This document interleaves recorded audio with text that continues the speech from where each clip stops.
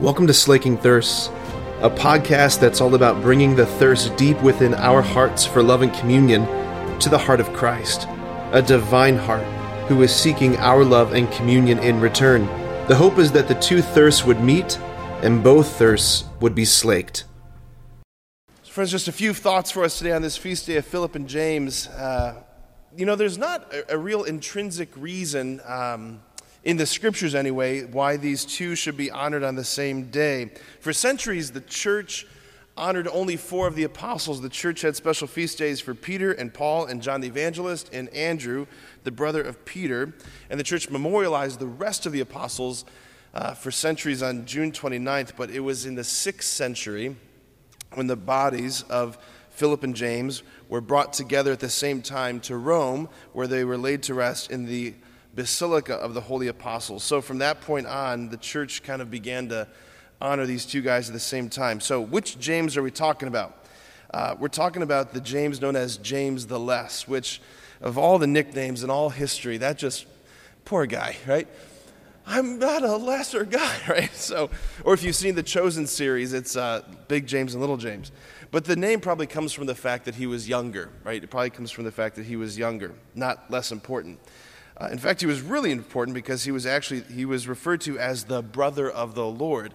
Hebrew, they didn't have a word for blood brother; they had just a word for kinsman. So he was related.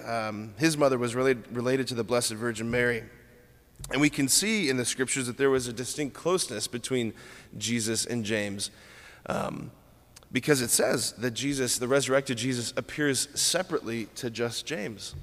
There must have been a special bond there. There must have been a special bond. Tradition tells us that James is the one who authored the epistle to James, which is the one that upset Martin Luther probably the most. He referred to it as an epistle of straw because in his epistle he wrote, "Faith without works is dead," which just totally went against Martin Luther's whole sola fide project of by faith alone. We also get the sacrament of the sick, the words for the sacrament of the sick from the Apostle James, where he says, "Are there any sick among you? Let them send for the priests of the church. Let the priests pray over them, anointing them with oil in the name of the Lord, and the sick persons will be saved, and their sins will be forgiven." All that from the Apostle James.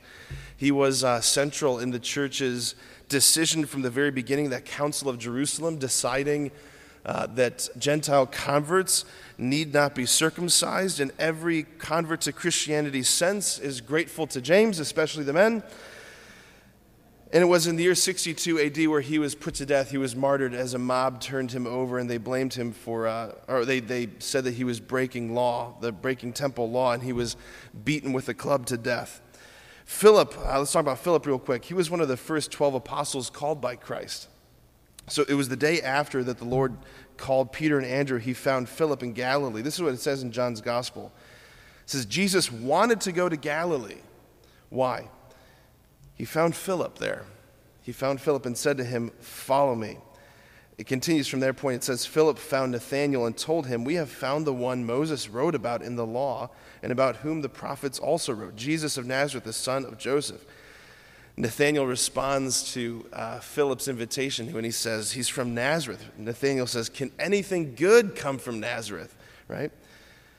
And Philip, his great response was, "Come and see. Come and see."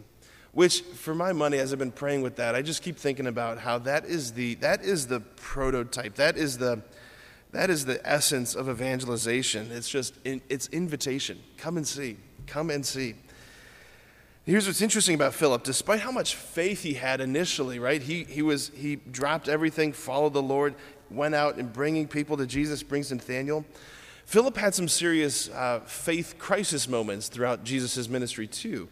The whole scene with the feeding of the 5,000, Jesus turns to Philip when he sees this huge crowd coming. He says, "Philip, where shall we buy enough bread to eat?" And Philip's like, 500 days' wages are not going to be enough to feed these people. Send them into the towns. We can't take care of this.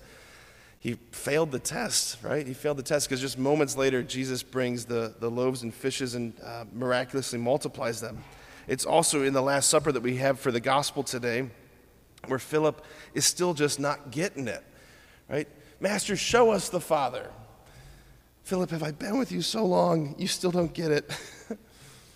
I really relate to Jesus' words there sometimes. Like, do you still not get it? Do you still not get it?